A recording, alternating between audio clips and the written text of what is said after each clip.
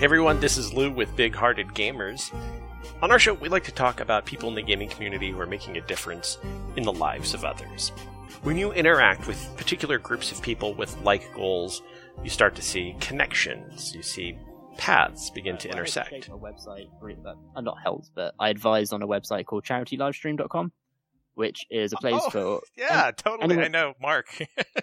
Oh, yeah. I've been talking to him, and I'm putting all the events on there as well to help grow that, because I think it's a fantastic idea, and it helps charity events grow, and it helps other people help other charities. That's great. See, it's such a small community.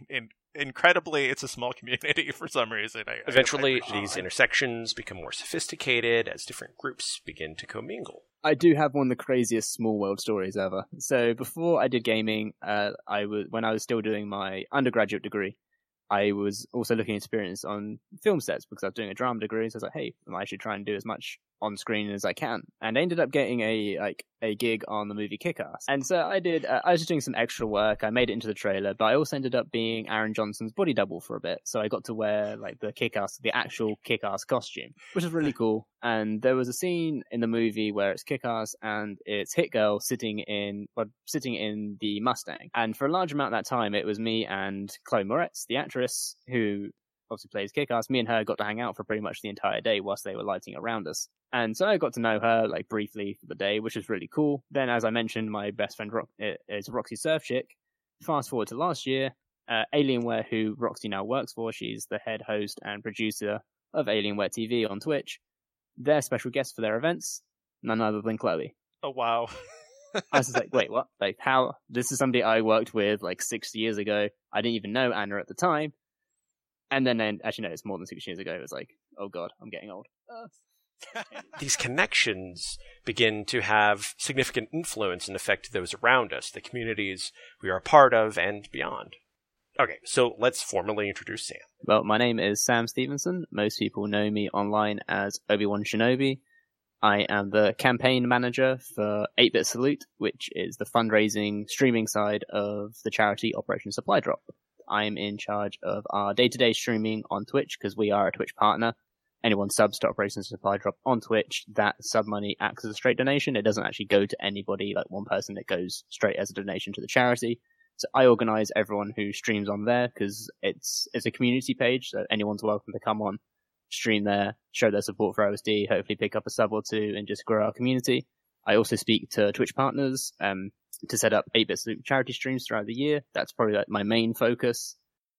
Okay, I'll be honest. When I reached out to talk to Operation Supply Drop, a military-centric nonprofit organization based in Austin, Texas, I guess I expected I was going to speak to a grizzled veteran, especially with a name like Sam Stevenson.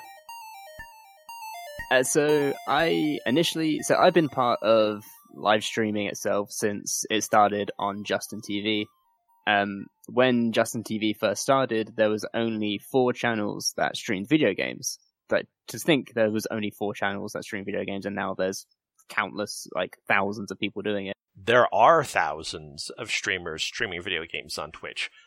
Something like 36,000 concurrent streamers on Twitch at a given time, and roughly 1.7 million broadcasters every month, according to 2015 reports. People doing it. It's crazy to me. But one of those 4 people was a streamer by the name of Roxy Surfchick, who eventually became my best friend in this world. And so I was been watching her streams. Like I tested it out myself. I wasn't the best streamer. I didn't have the gear. I didn't know what I was doing. In fact, my first stream was just me talking to a camera, talking about the game that I was playing, but I didn't have any way of capping the game. So I just had to tell people what was going on. It was awkward. Not many people stayed. So that was back in 2010, 11-ish. And 2010, 11 was when I was doing my master's degree in acting. So I didn't really have time to actually do much streaming myself. I was just watched it on occasion. Then fast forward to 2014? 2014. And I started an internship at a company called Jinx TV here in the UK. And they are the world's only the world's only international 24-hour video game TV channel focusing on video games. That's the most long-winded title in the world. They need to shorten it, I feel.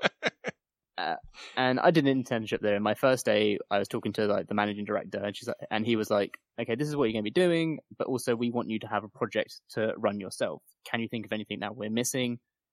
And my first question was, "What's your guys' presence on Twitch?"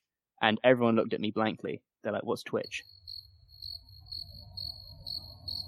I was like, "Okay, well, it's the third biggest streaming platform in the world. Like, it's third only to Netflix and YouTube. It's where gaming lives." They're like, "Oh, okay." So they said, "Do you want to run it for us?" So yeah, of course. So I made some calls to Twitch themselves about what we could work together with, and we were actually partnered with Twitch the moment we had our channel. We didn't have a follower. We had never broadcast before, but because we were working in tandem with Twitch, they gave us a sub button off the bat, which was a huge bonus for me. It's something that I get to put on my CV that not many people get to do.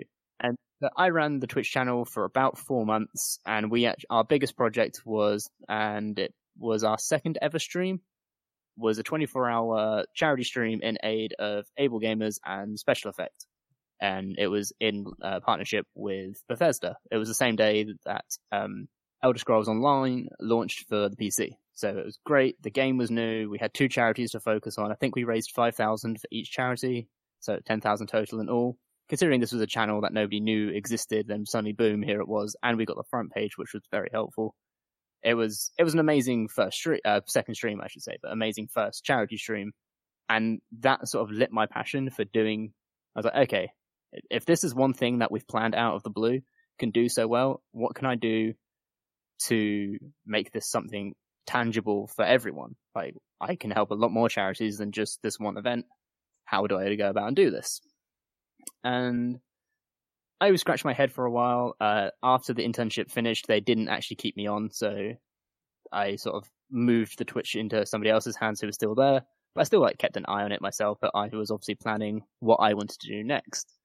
So now my expectations of Sam being a hardened military veteran become blurred, and the lines connecting him to Operation Supply Drop start to come into focus. I watched an event by a company called Rooster Teeth do their 8-Bit Salute live stream. It was a 24-hour stream by them, and they raised $300,000 in the space of 24 hours. Something miraculous like that. Right. And I was like, wow, this is amazing. And that's when I first heard of what Operation Supply Drop was. I was like, man, this is a really cool cause. Like, I've never served myself. Like, I weigh like 114 pounds, I think, in American terms. I'm 5'11". I don't have muscle. I have diabetes. Like, I'm the least army-worthy person you could possibly imagine. But I have friends who have served. I had, at the time, one of my best friends was training to be a Marine. And so I was like, well, this is a chance for me to give back to troops who give so much, because they don't get to see their loved ones or families all that often. And I'm sitting in my ass watching video games and playing video games. Like, I couldn't do that without the fact of knowing that if some global catastrophe does outbreak, if war outbreaks, or if terrorism strikes, I know that there are people out there who risk it all for the sake of my freedom and ease of mind. And so if I can do anything to give back to that, then that's awesome. At the time, I was also trying to develop other skills for myself. So I decided to go to the convention that Rooster Teeth run called RTX in that summer and make a documentary about it, and like interview some staff members, interview some fans, and just see what I could do. Just work on video filming, work on editing, just build more skills. And when I was there, Roxy Surfchick had actually just moved to Austin that week, and she was working for the Operation Supply Drop booth. I was like, hey, do you mind if I interview for this project? She's like, yeah, of course. And so whilst I was there, the CEO, Glenn... That's Glenn Banton, CEO of Operation Supply Drop. Asked me, hey, what's this for? What's going on? And so I explained to him, and I was like, would you mind if I interviewed you? He's like, yeah, of course. So I spoke to him, interviewed him for this project that I was doing. And then he asked me what else I did. I was like, well, I used to do Twitch live streaming, and I had a really successful charity event, but I'm in between jobs right now because I'm sort of freelancing, trying to work out how to make this more viable. And he was like, well, we're doing more and more with Twitch and obviously a lot more gaming focused things. Would you mind helping us out for a bit? And I was like, yeah, sure, that'd be great. So I was given the task of contacting and reaching out to streamers to see who might be interested. And 3 years later, that's what I'm still doing. So the name 8-Bit Salute, is that kind of a callback to like nostalgia, or is there anything else behind that? It's the classic retro gaming. It's where everyone came from. We all started with 8-bit graphics and it was the best thing in the world. And now we have games that run in 100 frames per second and with the most intense graphics. You're not sure if you're watching a movie or if you're playing a video game anymore. But yeah, it harks back to the grit and grind, which also is, it parallels what it's like being deployed. It's the bare essentials. It's not anything fancy when troops are deployed. So it's a nice parallel between that not a lot of people think about. Like, oh yeah, it's because 8-bit was the only essential gaming thing, and yeah. So how does it work? So the 8-bit money goes to help with the supply drops for. We're primarily known for three things, and it's more than just the supply drops. Obviously, the supply drops are our main focus. It's where most of the money goes, is shipping out the supply drops, because a lot of the games and equipment we ship is donated by partners that we have, like Games Cases donate a lot of stuff to us, Astro donate headsets, SteelSeries give us keyboards and mice, Microsoft give us controllers, PlayStations give us PlayStations, obviously Microsoft will give us Xboxes. So we still do buy a lot of stuff with the money that we get in that sense, but a lot of it covers the shipping, because a supply drop can run like $300-400 a go. And when we ship to Australia, that's like $2,000 a go, just because shipping to Australia is a lot of money. So along with the supply drops, we also have our Teams program, which is local chapters across the US, and slowly we're doing more and more outside the US as well, where local teams will get together, do events together. They might go have dinner or go to like a basketball game, whatever they fancy. And we supply that, just because without those teams, we can't do what we do. Because whenever there's an event, say there's PAX, say there's E3, we'll send our team there. And it's all volunteers. Like they don't get paid to do these events for us. So it's our way to help them say, hey, thank you for all the work you do throughout the year. And when we're doing like on-base supply drops, they're the ones who go and make that happen. The third thing is we do thank you deployments, which is where we say thank you to a veteran and a civilian supporter throughout the year. And we send them to an event of their choice. And it doesn't have to be gaming. Like, we could send them to E3 if they choose, or if they want to do like a racetrack day, or they want to go see the Eagles play, then we'll make that happen. Also, with our supply drops, we're also doing more with military hospitals, and so we're like working on rehabilitation. And to give an example, say somebody has a hand injury, normally they would just be squeezing like a tennis ball, something like that. Not the most engaging or motivating rehabilitation, but we're giving them Xbox controllers, giving them a game to play. Next thing you know, they've done 2-3 hours of rehab and not even realized it, because they've been so focused on the game that they're playing. It's taken their mind away from like the nature of their injury, because if they're just squeezing a tennis ball, they're going to be focusing on what got them there in the first place, which isn't good for their mental health. So if we can take that thought away and still rehab their hands, then it's a win-win for us. What's your favorite part of your day? What's the favorite part of the job, that gets you out of bed and keeps you going? It's meeting new people, because obviously I come from the acting background like we discussed, and the main reason I got into acting, apart from watching films and them having an impact on me, was I love talking to people. I love interacting with them, getting to know people, like hearing their life stories, comparing them to mine, and just having a conversation that you can get lost in for hours. And I get to do that every day. I get to reach out to new people like, hey, I watched your stream. I think you'd be great to see if you could help us out. And that's really it. Just talking and meeting new people. And knowing that these talks lead to good, positive impacts, I should say. Like that's the whole reason I do it, is to have this impact and make sure that OSD can continue doing what we do.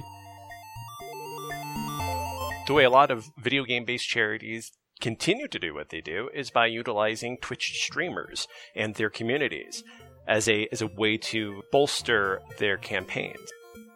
it takes a certain type of person to be a Twitch streamer. So like they have to be very open. They have to be.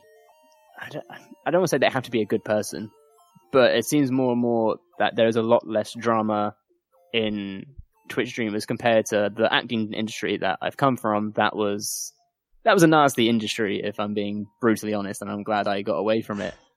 And there was a lot more selfish, where gaming and Twitch streamers, they seem a lot more encompassing because they have their communities. They want people to watch them. They want their communities to feel involved. And that lends itself to charity, because we want to work with these streamers and they want to give back because their communities are what keep them running. They keep their passion. Like, hey, if my community like keeps me in a job, like I can stream full time. I can use this platform for good. And I know a lot of streamers have that mindset, which it makes working with them so easy. If only they would check their emails a little more often. One of the benefits that you sometimes see when working for a charity or a nonprofit is the connections you make with other people. And these connections can have a profound and meaningful effect. And sometimes it can have an effect on people that you've never even met in pivotal, seemingly coincidental ways. I joined OSD helping them out in the summer of 2014. And I think it was either November or December, there was a story that we got told from a supply drop that we did that really hammered home the good I was doing, and it made me connect with yes, I am doing something good here, I am making a difference. And it was, we had done a supply drop. I can't remember where it is now off the top of my head. But it was in a deployment zone. And so the troops had gone back to their barracks after being out on patrol, and instead of going to bed, they all went into one guy's room to play Xbox and hang out because we had just done a supply drop. And one of the guys comes back to his quarters, and a stray bullet had gone through his window and through his pillow.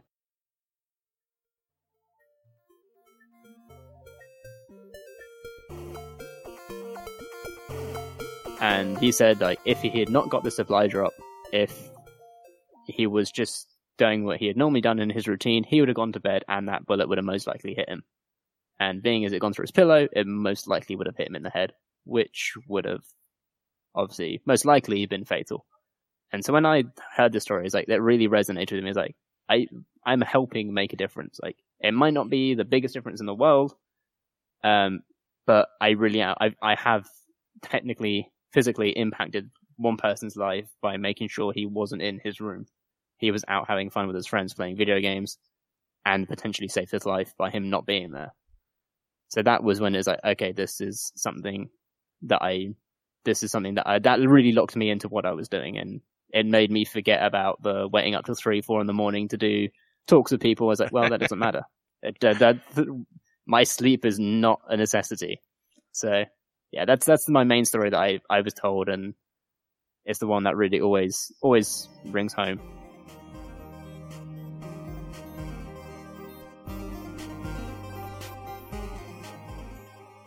I want to thank Sam from Operation Supply Drop for taking the time to chat with me about their amazing organization. You can find out more about Operation Supply Drop by going to operationsupply.drop.org. Big Hearted Gamers is always on the lookout for gamers, publishers, developers, people helping their communities through gaming. If you want to be featured on our site or on this podcast, visit bigheartedgamers.com for more information. Thank you for listening. Be safe, everyone.